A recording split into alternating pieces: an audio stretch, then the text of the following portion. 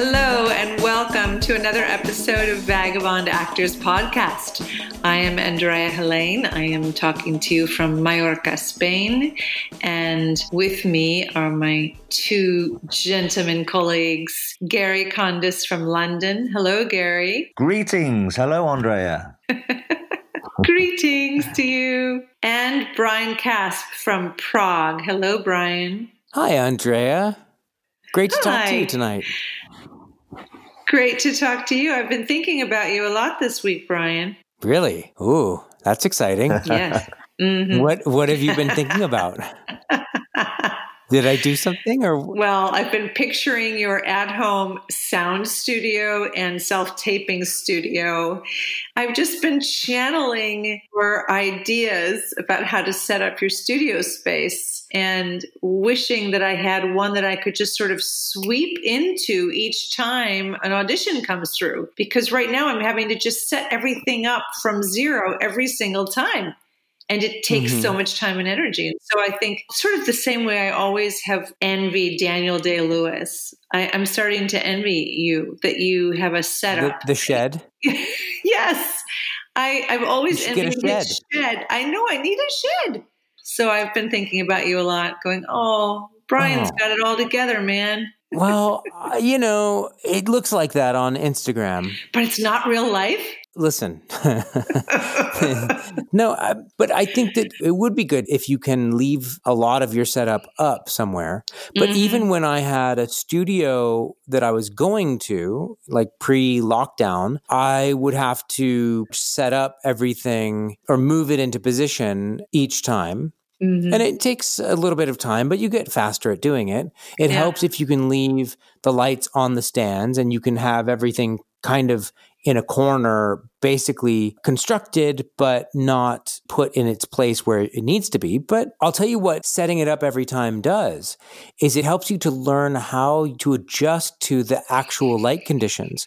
And you can play around with how the lighting is each time and try and make it as good as you can. That's one of the key reasons why I keep moving rooms, because of the lighting. Yeah. Depending on the time of day when I'm able to shoot it. But in the middle of it, this last week I had one. In the middle of it, I'm like, I would rather just get on the 405 and drive up to North Hollywood at 4:00 on a Friday afternoon and be done with it and walk into their studio space with their beautiful blue backdrop and perfect lighting and be done.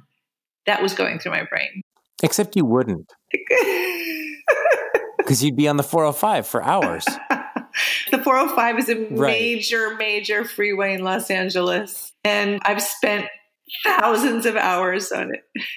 Yeah. And you picture the freeways of Los Angeles with their hundreds of thousands of cars or millions of cars driving, and in one way, 7 lanes and 7 lanes the other way of traffic. That's the 405. Yep.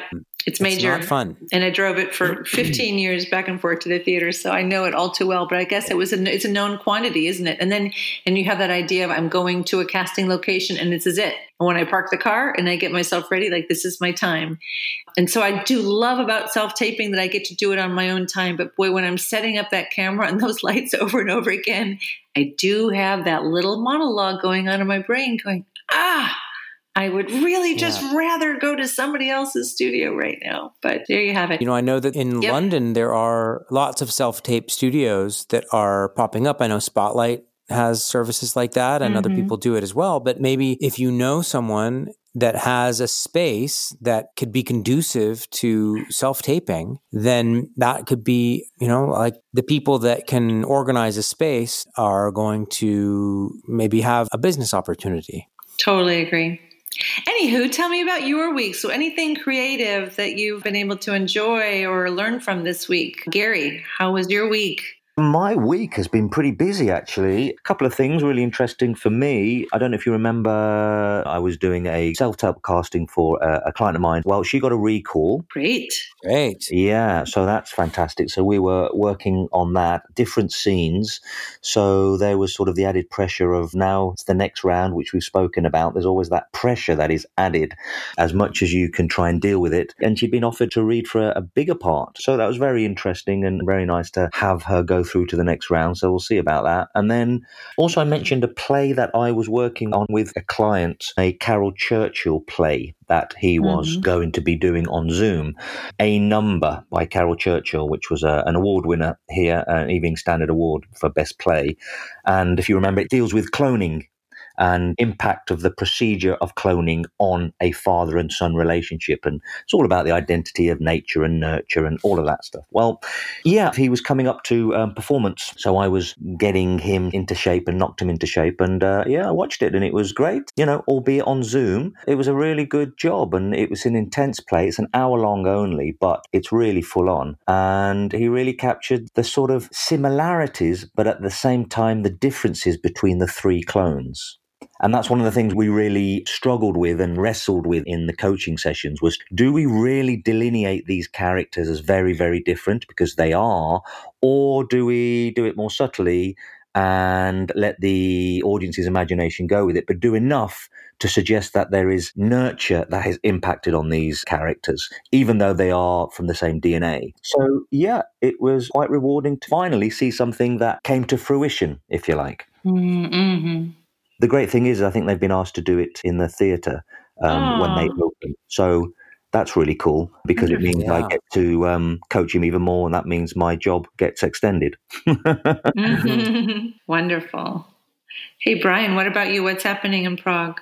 Well, this past week, I've started to work on a video game. And it's quite interesting how the branches of the video game lead to so many different places. And it's this weird combination of you want to get the tonality right, but I basically will give each line 2 to 4 times with different intonation and different takes, what I'm responding to, because I'm doing it first, so I don't really hear what the other person's responding to. The lines themselves, they have the cue lines there, but the pace that we're going at, I mean, it's something like, 2,000 lines or something like that, that we'll have to record over a few weeks.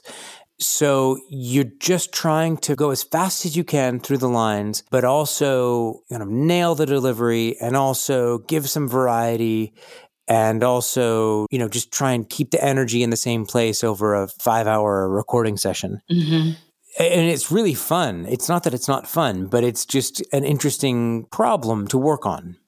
Where you're trying to find that nice cruising altitude. Yeah. That's mostly what I was working on this week. Excellent. Cool. Yeah, those kind of jobs, they don't maybe get always as much notoriety or attention, but there are very specific technical challenges involved in all of those types of roles. And the actors who can figure that out can really make a very steady career with this kind of work. Yeah. Well, this is the 4th or 5th game that I've been involved in. And it's with a small Czech studio. And so they may not have all the bells and whistles, but I think the game looks really good and they're really excited about getting it out there and having people play it. So I'm excited about watching people play through and listening to, myself kind of respond to things that I'm like, wow, that's very different than what it was when we were recording it. Yeah. So I did a live action video game years ago and I did a lot of green screen work. Same thing where I had to do variations on a theme, depending on how the player interacted with my character. If I was sitting at a desk and they clicked on my pen, I would write something. Or if they clicked on my telephone, I would answer the call. And so I always had to have the exact same physical starting position in space. So it was great body discipline that I learned. But it was really fun when it came out, the kind of calls and requests I got from friends like, I'm stuck in the dungeon. What do I need to click on? How do I get out of here? You know? And you're like, I don't know, man. It was it was 6 months ago, and I did 10 versions of it, so I have no idea. Yeah, but it was fun to watch people experiencing something so interactively. It was a good time. Yeah, it's fun. It's a good thing, and it's exciting that there are so many opportunities for actors that aren't just stage work or screen work. Amen. Yeah. And Andrea, I mean, you've said some bits about your self-tape adventures, but did you have anything else going on this week? No, yeah, the self-tape adventure was fine. In the end, it was again a practice of like, I'm just going to have some fun with this. And then when my huge Labradoodle walked into the shot while I was doing my slate, which was very long, they had a bunch of information they wanted in the slate. I just went with it, and that's the one I submitted, was the one with the dog in it. Yeah, so I did that, and also been reading a full treatment and pilot episode from a friend of mine of a comedy series that he's been developing over the last number of years, and that's been entertaining and wonderful. So doing some fun stuff like that, all as well. Great. Mm-hmm. All right. Well, shall we get on with it? Yeah. Okay. We audition. Here it comes. Hey. This episode of the Vagabond Actors Podcast is brought to you by our friends at We Audition. Now look, we all know that auditioning in a pandemic sucks. You can't find the right partner, and if you do find the right partner, how are you going to connect with them in real time and have the read be seamless? Well, We Audition can help with that.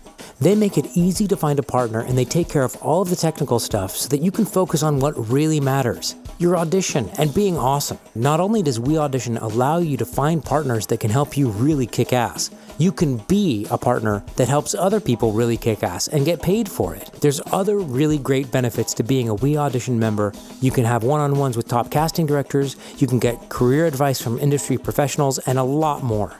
Right now, We Audition is offering a discount on membership to Vagabond Actors listeners when you sign up with the promo code VAGABOND25. So just go to weaudition.com, click on sign up, then click on the link where it says promo code.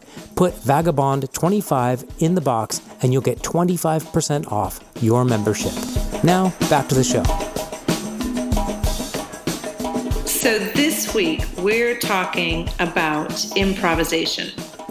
Now, let's get clear up front that improvisation can mean a number of different things. And sometimes actors freak out when they hear about improvisation needed or desired on set, in a rehearsal, in an audition. And we want to demystify some of what it is and isn't, and give you some insight into why we think it's important and how you can go about it in a way that is fun and free and beneficial to you. So one of the first things that I think we need to clarify is that when we speak of improvisation, we're talking about a couple of different things. There's improv as a theatrical form, which mostly we use in comedy work. And then there's improvisation, which is a kind of technique which is used in acting training or on the set and is geared towards creating a spontaneous, unscripted experience and exploration. So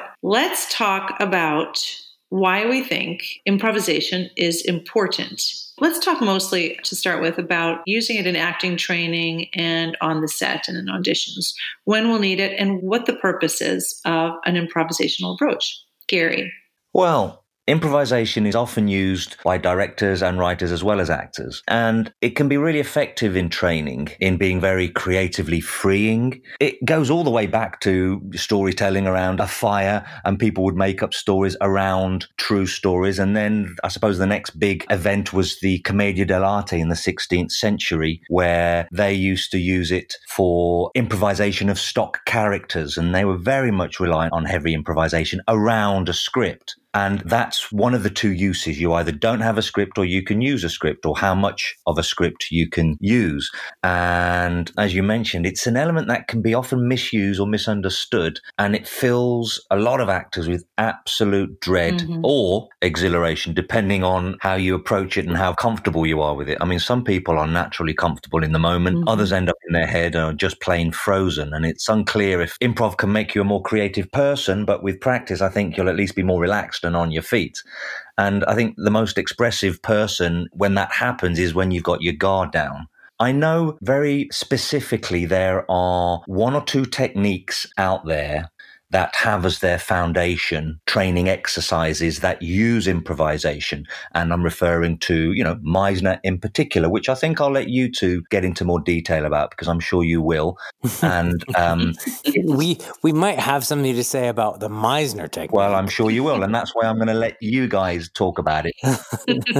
But myself, in training, I've often used it as a teacher, as a coach, but also as a director, and directly sort of taken Stanislavski's early work of fleshing out relationships and events in between certain scenes that we see in the play. And one of the things that goes all the way back to the idea of the classical hot seating, which I think is a really good exercise to get actors not to think too much and to be free flowing with either answering questions about their character or to get a sense of being able to express their point of view, really pin things down about their character. And it gives an opportunity to talk out.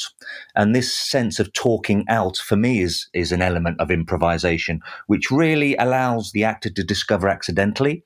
What I tend to do is, whether it's an objective, whether it's one's point of view, whether it's one's relationship, whether it's one's emotional history or past, I get actors to really talk out very loosely in a stream of consciousness, answering certain questions. A classic one is, I want a divorce from you. And the other actor who's acting with them would say, why? And that would then prompt them to have to then talk non-stop for 10, 15, 20 minutes or so in answering that. And what happens is there's an organic sort of discovery that can happen. A lot of it you can junk, but some of it you can then cherry pick and go, I would never have thought of that if I was sitting with a pen and paper with the script trying to think my way through it. Strasberg created this exercise called the private moment. Mm-hmm. That does two things. One, it starts to train the actor to be freer on the stage and less self-conscious. But secondly, it starts to allow them to investigate certain elements of the character that, as Stanislavski said, you have to be private in public. So it really starts to allow the actor to free themselves up with no story to necessarily tell, but to maybe grab elements of the character. Maybe they're at home and maybe they're getting ready for something, or maybe they are getting ready for a party. And it's very creative in finding elements of character, whether it's feelings or behaviors or physical objects they might use. One thing I started to do with actors in terms of sort of developing this hot seating way of improvising was really trying to make their character work specific. And it was a lot of fun. And it also took the pressure off having to perform, which is often a big obstacle, I think, in our improvisation, trying to make it funny or trying to make it be impressive. And one of the things I kind of get actors to do is sit in front of the class or their scene partner and tell us in their own words, as the actor, not as the character, inverted commas, but as the actor, and go, well, I see my character like this. And they'll talk a little bit about them. And what they'll do is I'll encourage them to show us. So I think my character, when they're at a party, they might behave like this. And then they start to merge in certain behaviors that might be useful for character work. Or they'll go, well, when my character is in church, which he does a lot in this play, for example, this is how he behaves because he's got a very bad taste in his mouth when it comes to church because of his upbringing. So this is what it does to him, and he shuts down and he gets all tense. So there's a kind of narration that happens, which is really defining the character work, but allowing a sense of play for the actor to go between, this is what I think my character does, and then like doing it and allowing themselves to kind of just get involved in it for a little while. So those are just one or two of the sort of improvisational elements that I use in my trainings at certain points when I feel an actor needs it in order to sort of get them out of their academic mind and to be a bit more free-flowing and spontaneous. Mm-hmm. Brian, you have something to share there? Free-flowing and spontaneous being some key words there, Gary. Exactly. Yeah. The thing about a script, and Gary, I think you're touching on it quite a bit, and we talked about it when we were looking at text as well. The thing is that it tends to lock you down. You're reading words off of a page. You're reading behaviors off of a page that someone else wrote. And it tends to feel like I must do these things. That can feel very limiting. And so when you approach the work improvisationally, as you would if you were studying in a Meisner way, and even working with a text, there's a lot of the work that we do with a text is still improvisational because you're throwing it in there. You're going back to pinpoint behavior, and then you're coming back to the text. You're not so concerned about fulfilling the moments that are described in the text. So it does feel very free and improvisational, even though you have specific words to say. So finding the freedom within this constraint of these are the words that I have to say and these are the actions that I have to do is really important. But that wouldn't be improvisation if you were saying the words. So basically it's the improvisational element is that you are either from your imagination or from something that you had practiced and come up with on your own ahead of time or in a rehearsal, you are basically providing extra moments and dealing with things that the writer didn't explicitly give you in improvisation. And that can be very good on a number of levels. That can be good, if something unexpected happens on a set or when you're performing or even in a rehearsal, then by being free and working improvisationally, you can deal with it. You can respond to the people that are around you in real time if you're allowing yourself to be improvisational in a way that if you were being strict, you wouldn't be able to. For instance, when I was shooting, they were like, hey, can you just riff a little bit? Because we need more dialogue here when the main character is walking in and he needs to do some action and you need to be talking. So can you just say some stuff? So I did say some random stuff for a little while. And then I basically settled on one particular improvisation to make sure that the timing was the same. But also there's actually a freedom even when you're shooting to kind of play with when you're going to say something or if you're going to repeat yourself. You can approach things improvisationally even while still basically following a script. And that's not taking into account a series or like Curb Your Enthusiasm or these kind of very just completely improvised shows where you basically get a synopsis and you have to explore the dialogue in the moment, which can be incredibly thrilling, I would assume, and probably quite scary to do. I think it's important for us to talk about the value of improvisation in the settings, why it's such a core aspect of the work that we certainly do in Meisner and Gary that you do as well. I think it's important to differentiate a little bit.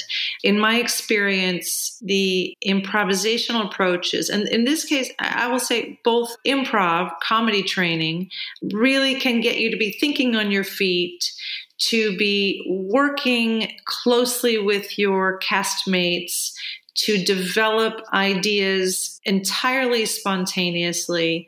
There are a number of rules. There are tremendous exercises developed over the years by some really profoundly talented teachers in the improv world. And there are great theater companies that are doing incredible work with improv comedy. And a lot of them do training as well. And I find that those skills can be very, very helpful to all actors, not just comedians, giving you time and confidence to think on your feet in the moment, whether it's in an audition or on stage or in a rehearsal. I did some training with Second City in Chicago a number of years ago, and I found that immediately my commercial auditions, which is what I was mostly doing at the time, just like they were so positively impacted, and I started booking quite regularly. And part of that was, I think, that I had tapped into, my goofier side and the colors that were in me that weren't necessarily pinched out regularly. And I had a confidence about being playful in my auditions. And so when, as often happened, casting directors would say, could you just try this? I never got nervous really after that. I was like, oh, yay, somebody's given me the opportunity to play around and let's see what that brings.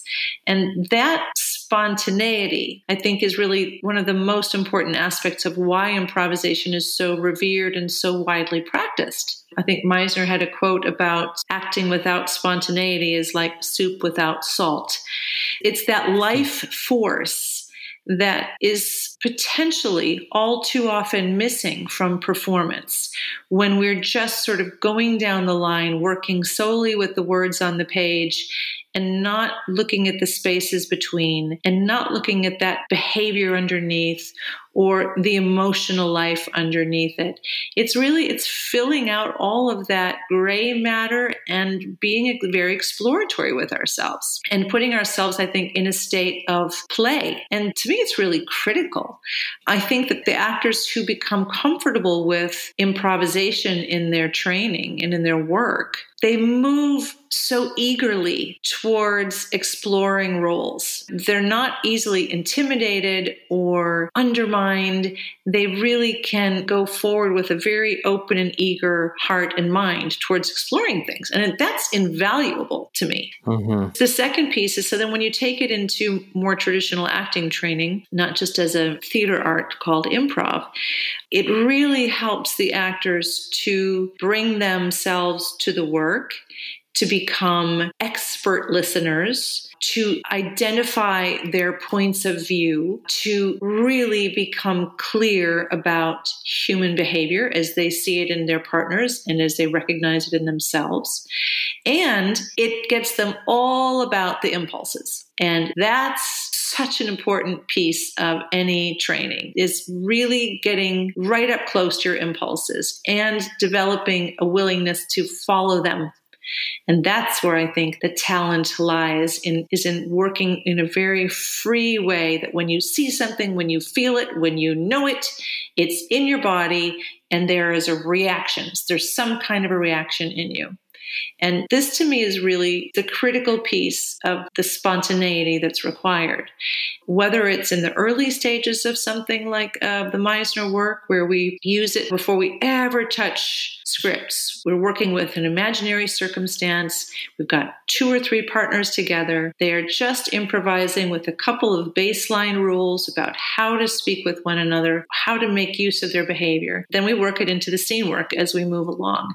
And it's brilliant when you see an actor take on their first scenes and not drop that fabulous, spontaneous, interesting aliveness that they've developed in their earlier work. And when they bring that to the scene work, I mean, what they can create is far beyond anything I think they would imagine they could have created beforehand if you'd handed them a script. You know, you see the script, and as you say, Brian, like sometimes you get locked in. You see it and it looks like it just adds up. It looks like math. 3 times 5, it's got to be 15. This has got to be what this scene is. And I've got to do it a certain way. And who wants to watch people who know exactly where they're going? Exactly. That's not interesting to watch. Exactly. And so if actors can themselves get into a state of really not knowing moment to moment quite what's going to happen or how something is going to come out of you or how you're going to be impacted, and you go on that ride, well, that's just electrifying for an audience and for a performer. Yeah. Absolutely. I mean, improvisation is all about, as you've pointed out, Andrea, dealing with the moment, and that's its virtue. And there's such correlation actually between what you distinguish as improv, which is more comedy-based performance, and improvisation training in acting technique. I mean, being free to respond to what is actually happening is what improvisation is about. And, you know, people forget that in improvisation classes because they have seen improv on telly or live, and they tend to go for what's funny. That's also showy, and there's such danger to improv. People, they need a bit of a quick payback. Just to piggyback on what you're saying, Gary, like what we really value in improv is what we're talking about, right? Which is this dedication to the moment, that you have to be listening, that you have to be responding truthfully to what's happening. But I think where people get into trouble, which goes right on the back of what you're saying, is when you think about improv as coming up with something to say. Right. That's where you get into trouble. Yeah. Where you're thinking of, how can I say something that's going to be witty or clever or whatever it is? And I've seen this happen in classes where people start thinking about what they're going to say that's clever, and they stop listening, and then nobody's responding to anyone anymore. Yeah. That's right. And that's because it totally takes them out of the moment, right? Well, Exactly. Number one, what are you doing? Are you listening, or are you thinking about the next witty thing to say? It's got to be one or the other. Right. Right. Right. The basic rules of improv, whether it's improv, what we're talking about, comedy, or whether it's the best type of training that incorporates improv, which Meisner is one of those for sure. Basic rules are work off what the other fellow is doing, and you make the other actors look good, and you build on their ideas, and takes the focus off you. And at the same time, while you're building, as Andrea says, your creativity, your instincts, you're also honing your listening and attention and openness and vulnerability. So it's a multitude of sins, if you like. Yes. But I've done improv in my early days and messing about sort of the comedic side of things. And it was so much fun, and clowning and all of that stuff. But one of the things that I think is worth mentioning is the principles of improv have such a strong correlation to Meisner work, but also any form of improvisation and the principles that should guide you when you are improvising, whether with script, without script, whether you're making up the dialogue and you're just working off a basic outline. And those are, it's a universal standard language in improv. Yep. Comedy improv is that you make an offer, it's accepted, you say yes, and you build. But very quickly, out of fear, and as you say, Andrea, the thought of wanting to know what's going to come next so you can be good in it creates a sort of no to most people's experience in improv. And that's where it very much goes freewheeling into chaos, and it becomes awkward. It's learning up this sequence of, I offer you something, a moment, you accept that moment, and you say yes to it by accepting it, and then building on it. But what often happens, because people are so fearful, because they aren't able to be in the moment, they get an offer, they reject it, then another offer is given and they reject that. And there's this cycle of negative interaction happening, and it's tense and it's awkward and it's not open. And all these things that we've said, openness and vulnerability. What improv can offer is that principle of, even though it's for comedy purposes, whatever you're doing in an improvisation, and as long as there's some kind of freedom to it, which it should be because it's improvisation, otherwise it's not improvisation, is this sense of your partner offers you a moment, you accept it and you build on it rather than rejecting it and pushing it away. And part of the fun of doing that is that you don't know what you're going to get. And the fun of watching someone do that is watching that person deal with, okay, I've got this new piece of information. I need to now accept it and build on it. And that forces you to abandon your ideas about where things should go. Right. Which makes it good. Right. Which is what we talk about when we talk about the acting training that we teach in class, right? Where you don't know where it's going to go, where you need to let go of what you think should happen and deal with what is happening. That's very closely linked. Yeah. And sometimes I teach business people, like managers, workshops in improvisation, and we do the yes and game. And there is perceived risk involved in giving up your idea of where it needs to go, or coming up with something that's outlandish. It takes a certain willingness to take that step into the unknown in order for you to start working in that way. But once you start to get the feel of that and start to get the feeling of, I can take this step, and even if it's wrong, it's still going to be fine. I'm not going to die. That's an important lesson to hold on to. Absolutely. It's, as Andrea said earlier, it's play. It's a sense of play. You've got to be able to play. As the great Sanford Meisner said, it's called a play, so play. Yeah. And even if it ends up in a cul-de-sac of a situation and you stop the camera or stop rehearsals or whatever, it's that element of play, isn't it, which is positive, which is yes and. Could we give some examples for our audience of some character work or scene work that we've explored or led our actors through, and how we set up those improvisations and what we set out to achieve with them in terms of an understanding or behavioral find? Can you give some examples? I'm happy to start if you can't think of anything. Go for it, Andrea. Go ahead. Okay, let's see. I don't know if I've discussed this one. Here's one that comes to mind. We were working on Hamlet with Mark Pellegrino and Scott Subiano, an excellent actor, also based out of Los Angeles. And we were working on one of Polonius's scenes when he essentially tells the king and the queen that he believes that Hamlet is mad. And there's a very specific behavior and understanding that we were reaching for and trying to wrap our minds around. And so we had some conversations with our director, Tracy Aziz, about it, some as if conversations. It's as if this is happening. And then we improvised around a couple of those as ifs. And one of them was, it's as if you, Polonius, are a doctor and you have this couple in your waiting room and their son is being treated by you. And you have to break to them the news that he is possibly irreparably damaged. And so do that. So then we all take a couple minutes. We wrap our brains around it, do a little emotional preparation. And then we come on stage and we just talk out that scenario as if he's the doctor and he needs to tell me this news. And we work closely off of each other's behavior. And when we grab onto a behavior that feels right for the scene and we're emotionally charged and the director sees that we're in the right territory as the scene, she can say, that's it. Now switch over to the scene. And we keep the same behavior, the same emotional life. We don't switch anything. We just layer on top of that behavior the words of the scene. And what you've discovered is everything that lies underneath.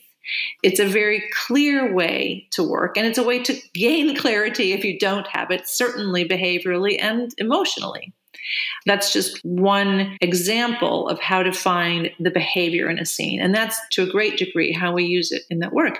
At the same time, developing character, you can approach it very similarly. If you're trying to define a relationship or a way of being as a character, you can do fantasy work on your own on stage in a public, private way where you're living something out very spontaneously. You have an idea of what you want to live out, but you're just set yourself on a course and then try it out and see what kind of behavior and inner life you can conjure up for yourself. It's getting yourself into the ballpark with some starting ideas and not steering the car so that you insist that you get to that place that you intellectually think you should go to. Mm-hmm. It's really trusting, I'm going to play in this field, and I think I've come up with a situation that already does something to me internally. I can already feel it sparking something in me. This makes sense. I feel something already just talking about it. Let's go. Let's just live this thing out and see what we come up with. And then afterwards, you can determine where the value was as a rehearsal. But it's really just sort of jumping off of that ledge and not holding on too tightly to a result. But you don't know quite what you will discover when you set out on the course. Another way to use improvisation in a professional, like a rehearsal or something like that, would be to get the chance to live out an experience that might be described in the text, mm-hmm. but isn't written out. So if, let's say, the night before this particular scene is supposed to take place, you and the person who's in the scene had an argument, or something happened that is alluded to in the text, but isn't written as a scene, so you could improvise that situation or that, mm-hmm. that circumstance where you come in and you have a certain argument, whatever it might be, or you're at the birth of the baby that you had longed for your whole life, or you're at the funeral of your parent, or whatever it is. And that's a way that I think a lot of people can get a connection to mm-hmm. something that's real, that when that part of the scene comes up for them, they can use that experience of actually having lived that improvisation out mm-hmm. as fuel for having a response in the moment when they need to do the play. Now, you can also do that with just using your imagination or using an as if, but that's a really solid way of using an improvisation in a rehearsal process to experience things that you might needed to have experienced as a part of going through whatever journey the piece has you go through. Yeah. I mean, that's the beauty of the Meisner improvisations, is that even though even in the early stages you're using maybe repetition still, you set up circumstances that get at maybe a scene, like you're saying, Brian, that you have to explore that precedes another scene that you actually see in the play or the film. And what you do is you feel with your acting partner that you've developed some kind of lived experience. Right. Mm-hmm. But I mean, we often think that it's just applicable to sort of textual work. But you just reminded me, talking about Hamlet and Shakespeare, this was also Shakespeare, it was Midsummer Night's Dream. And I worked with a brilliant director and I saw his work. Mm-hmm. And he did a brilliant thing, and he just used an essence of certain states of behavior in order to free actors up. And there was this workshop where he was working with the fairies. And, I've seen it so many times where the fairies are so twee and fairy-like and all the rest of it. And he just basically went around and whispered in each of the actors' ears a drug that they were on. So, one was on marijuana, another one was on ecstasy, another one was on cocaine, another one was on heroin. And all of a sudden, we were seeing these fantastical characters. They're fairies, for God's sake. But they were acting in a way that was very unique to each of those fairies because they were very personalized and very individual. And yet, we didn't at any point think that they were actors playing fairies. They were just these beings, because they took this one essence. Anyway, I kind of took that as inspiration, and I just got everyone to imagine that they were all extremely horny and all they wanted to do was just have sex with each other, but they had to contain it, because then that would just get, the obvious would be everyone's going around like rabid dogs. So you have to contain it, but there's this bursting desire, and some of it was successful, some of it wasn't. But the successful part of it was really created behavior just from one thing. So, there's ways of improvising by dropping a little seed in there or one ingredient, which isn't necessarily script bound or emotion bound, but is more of a kind of state or a simple idea that the actor can riff on. Nice. Do you guys have experiences or stories that you could tell about doing it in front of a camera? Yes. So I worked on a feature film. I think I've talked a little bit about this project before, and much of the initial script was generated through improvisation, where we had our main storylines and we got together with the director, and he had an idea of the relationship and what was essentially happening in a scene.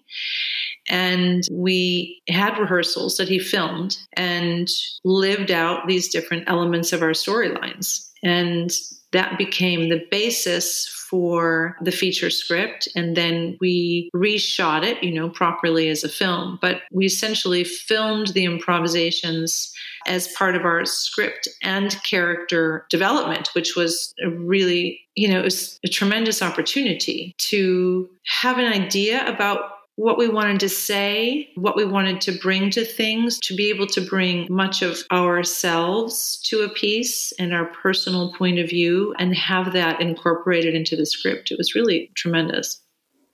And then I've also done it on camera in professional capacities, and it's a lot of fun.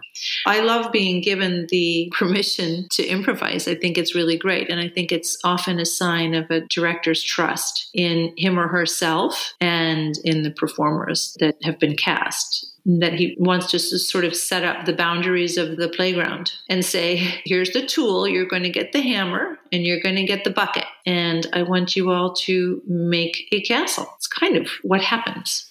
We see that in projects like Larry David too, where they don't know fully what's intended for a scene until they get into it. But they all have some different pieces of information, and the way it comes together is unique to those performers. And that's just part of the brilliance. So yeah, I've done it a number of times, and I very much enjoy using improvisation at work. Yeah. I was shooting a film last year, which was written by an Italian director whose, first language isn't English, and it wasn't great. But the ideas were good, and the ideas were sound, and the ideas were clear. So there was this one outburst, a speech, and quite a long speech, which I completely, with his permission and with his complete support, had to rewrite it basically. And I improvised it and improvised it and improvised it with him.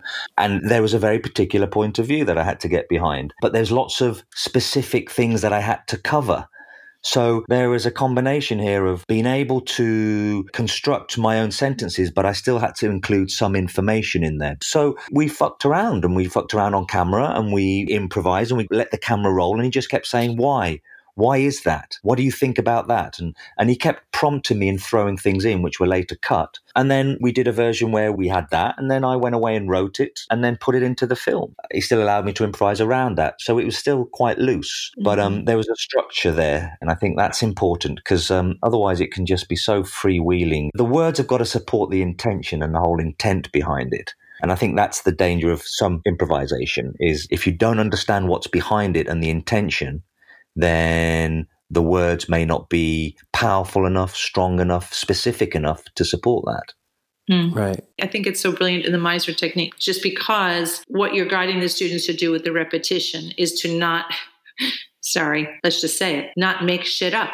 Like, you have to break really early the inclination to create dialogue. Mm-hmm. And so once you've gotten past that impulse to create dialogue, to be funny, to be witty, to be interesting, to start conversations, to be polite, whatever it is, when you've rid yourself of that, what's left is room to get really to the heart of what you're getting from your partner in the moment, how it makes you feel, sticking with the behavior, understanding what the circumstance is, and exploring how you feel about it. And, you don't get so caught in the weeds because you've already been learning how to get to the guts of what's going on between you and your partner.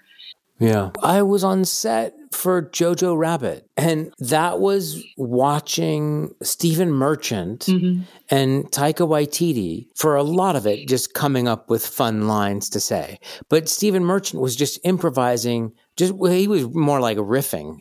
That's slightly different, but like riffing on line after line after line, and just coming up with brilliant things. And then Taika would shout out, "Hey, say this line." It's kind of like in The Anchorman when you see Judd Apatow kind of shouting lines to Will Ferrell in the making of.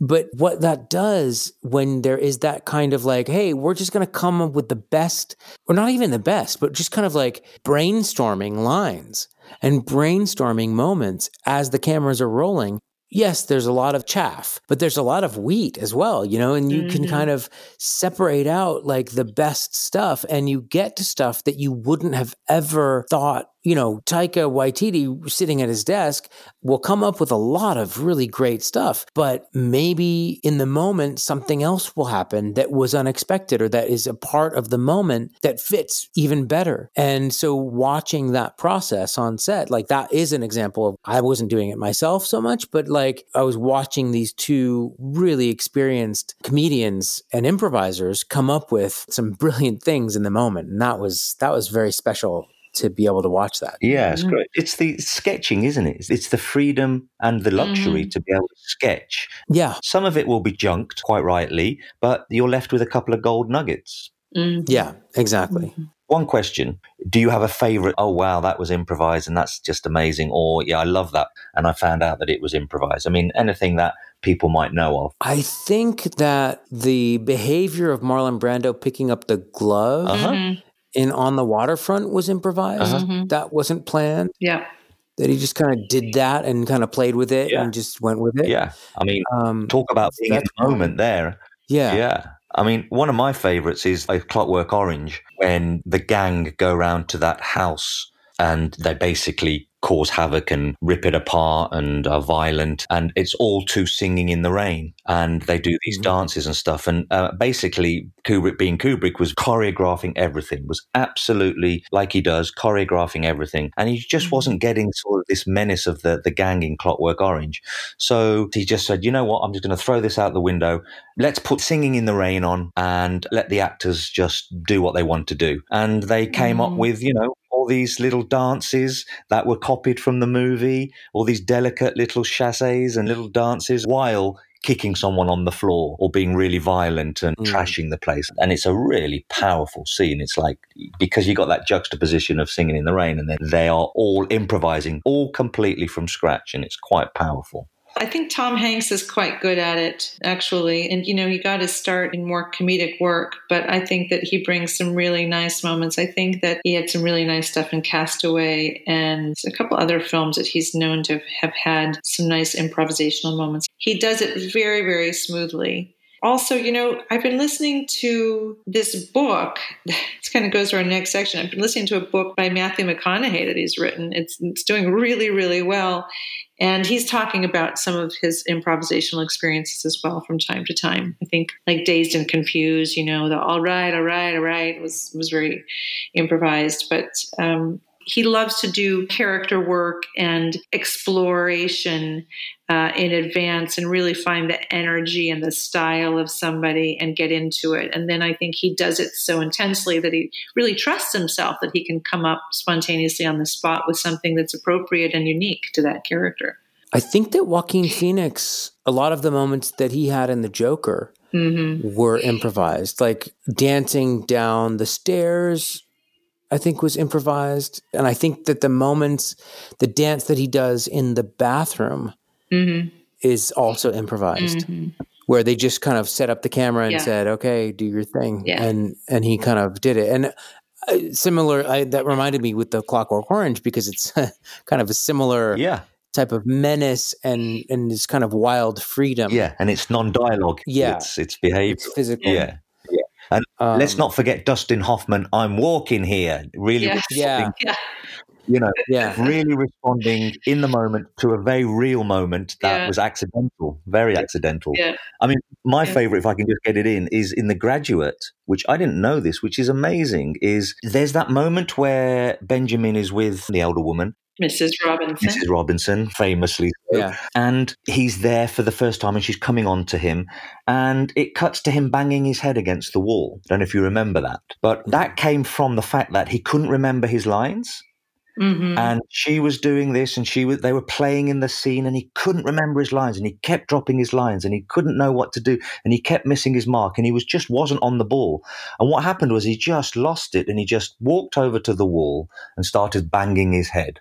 As a reaction to him being so bad with his lines. But what the director, John Schlesinger, did was started to film it and he cut it all together. So what it looks like is that Benjamin, the character, is banging his head against the wall in reaction to Mrs. Robinson coming on to him and he can't take it. Brilliant. And it has nothing to do with the scene, Yeah. I was listening to an interview of someone who was working a lot with Scorsese, and I can't remember the name of the actor. It was a few years ago that I heard this interview, and he said that you, as an actor, if you get into trouble with, you screw something up in a take, what he said was that what Scorsese really loves is not having a perfect take every time. It's watching people get out of trouble. It's watching when you screw up, how do you get back to the thing that you're quote unquote supposed to be doing? Because those are the real moments. Right. There's I don't know if it's famous, but Jimmy Stewart once said that really what you're doing as a film actor, the only thing you need to do is provide truthful moments. And not worrying about whether you're not telling the incomplete story as much as we like to think that we are. We're not telling the complete story that the audience is going to see. We're providing material to the editor to tell the story. And so if the moments are truthful, they are usable. Yeah. And so that whole thing of if the truth of the situation that you're in is banging your head against the wall and the director is cool enough to go along with that and the other actors are rolling with it, then that's going to be useful. Yeah. Which is why it's a real shame when you go to the theatre and the most enlivening real moment is when an actor forgets his lines. Yes. Yeah. And you're like, everyone wakes up at that point. And then it's look, that's what humanity looks like. That's cool. Yeah. Like a bit of life, Yes. But hey, that's the magic of theatre. So when it hits it. Hopefully we can get back to seeing live theater soon. With spontaneous improvisational actors. Exactly. But in lieu of not seeing live theater, what have you guys seen or read or heard this week that has sparked you? Well, I am listening to the audio version of Matthew McConaughey's book, Green Lights. I highly recommend that. He writes very beautifully and powerfully. And, okay, you guys, I'm always providing the lowbrow end of things. So I think it's number 1 on Netflix right now. It's called Virgin River. It's a series filmed mostly in the Vancouver area. So beautiful settings. It's a little bit soapy, but it's kind of got me. It's got like Annette O'Toole in it, and just some really strong actors in it. But I'm very taken by the performance of the male lead. The actor's name is Martin Henderson. Apparently, he's a Kiwi who lived and worked in Australia and then came to the U.S. I really like his listening skills a lot. He's got a lot of subtext. There's much that he doesn't say, and yet it's all over his face. And you see when he struggles to keep something in or to not acknowledge, or whatever it is, there's a lot going on with him. And I think that his performance is one of the reasons the show is doing so well, to be honest. So a lot of credit to his work. And then I'm waiting to see The Queen's Gambit. I haven't started it yet, but I hear so many good things. So it's so good. Yes. It's so good. Oh, and that's not my recommendation, but it's really good. Yeah, I've heard it's very good. I haven't seen it, but my partner's seen it and she says it's very good. Yeah. What about you? I'll go next. So I actually have two, and I'll make them fairly brief, I think. So one of them related to improvisation, and I think it's still on Netflix, is Middleditch and Schwartz. So it's Thomas Middleditch and Ben Schwartz, and they are phenomenal improvisers. And it's the two of them doing a completely improvised 1-hour show in front of a huge theater of people. Just the two of them playing all the characters, and you see incredible examples of yes and character work, space work, like everything, and it's moving and it's funny and it's just great. I loved it. When I saw it, there were 4 episodes on Netflix. Maybe they're not there anymore. Maybe they are. But if you can find Middleditch and Schwartz, that's great. So that's one thing that's related to tonight's episode of improvisation. And the other thing that I saw today, which I'm probably late to the party on because I'm, I don't know what I am. I'm a Gen Xer and I don't keep up with the latest YouTube, sensations. But I encountered Jacob Collier today. Do you guys know who that is? No. He's a YouTuber. Andrea, you are going to love this. He basically sings a cappella with himself and does like multi-track songs, and it's incredibly beautiful. He does this version of Moon River, which you can see on YouTube, and it is microtonal and all kinds of interesting like chord progressions. And so that piece is beautiful. But what I am recommending is he has an 1-40-minute breakdown of how he composed that version of Moon River that he has on YouTube. Okay. And it is fascinating. Cool. How he comes up with not just the technological side, but also the musicality that happens. And he goes through the chord progressions and he goes through how he uses his breath or how he uses different vocal registers to create this, it's a 4-minute piece that he basically locked himself in his bedroom and for 7 days wrote and recorded this variation on Moon River. And it is absolutely fascinating. Can you give us his name again, Brian? Yeah, his name is Jacob Collier, Collier, I believe. Okay. And he's got a ton of music on YouTube. And he was this Moon River was nominated for a Grammy. I think it was probably last year in 2019. Great. So he has a version of it, if you look him up, where it's the Logic breakdown. Mm-hmm. So it's in Logic Pro, and it's the breakdown of how he did all of the tracks. And it is fascinating. Great. So if you haven't already looked it up, definitely look it up. It's great. Okay, thank you. Yeah. Cool. Gary.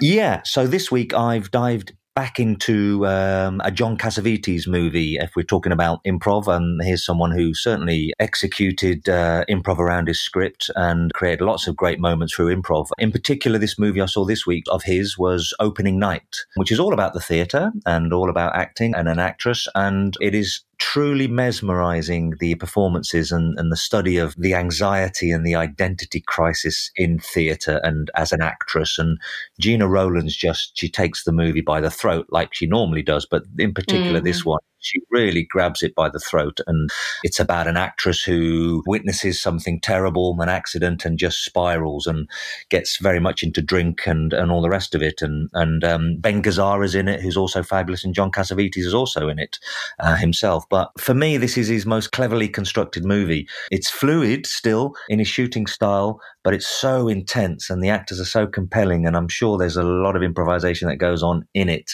Some people feel it's a bit long and it's quite heavy, but, I'm not afraid of heaviness. So check out John Cassavetes' opening night, and particularly Gina Rowlands' mesmerizing performance. She's the bee's knees, Awesome. People. She is. Awesome. Awesome.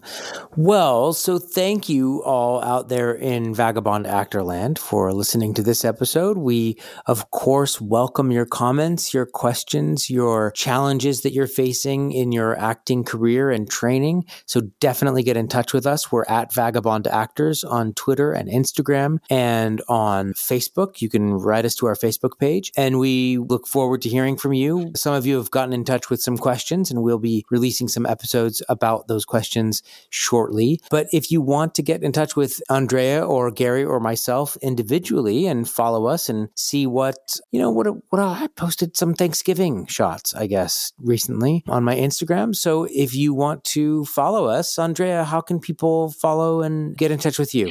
I am on Twitter at Andrea_Helene and on Instagram at AndreaHelene3. And Gary, what about you? How can people get in touch with you? Yeah, Facebook, Instagram, Twitter, at Gary Condes for all of them. Or, if you really want to get in touch, why not just send me an email via my website, garycondes.com, on the contact page. I'll be happy to hear from you. Great. And I am at Brian Casp with an I and an E at the end. And we'd love to hear from you. So until next time, stay safe, wear a mask, and keep on keeping on. Thanks, folks. Bye. Thank you.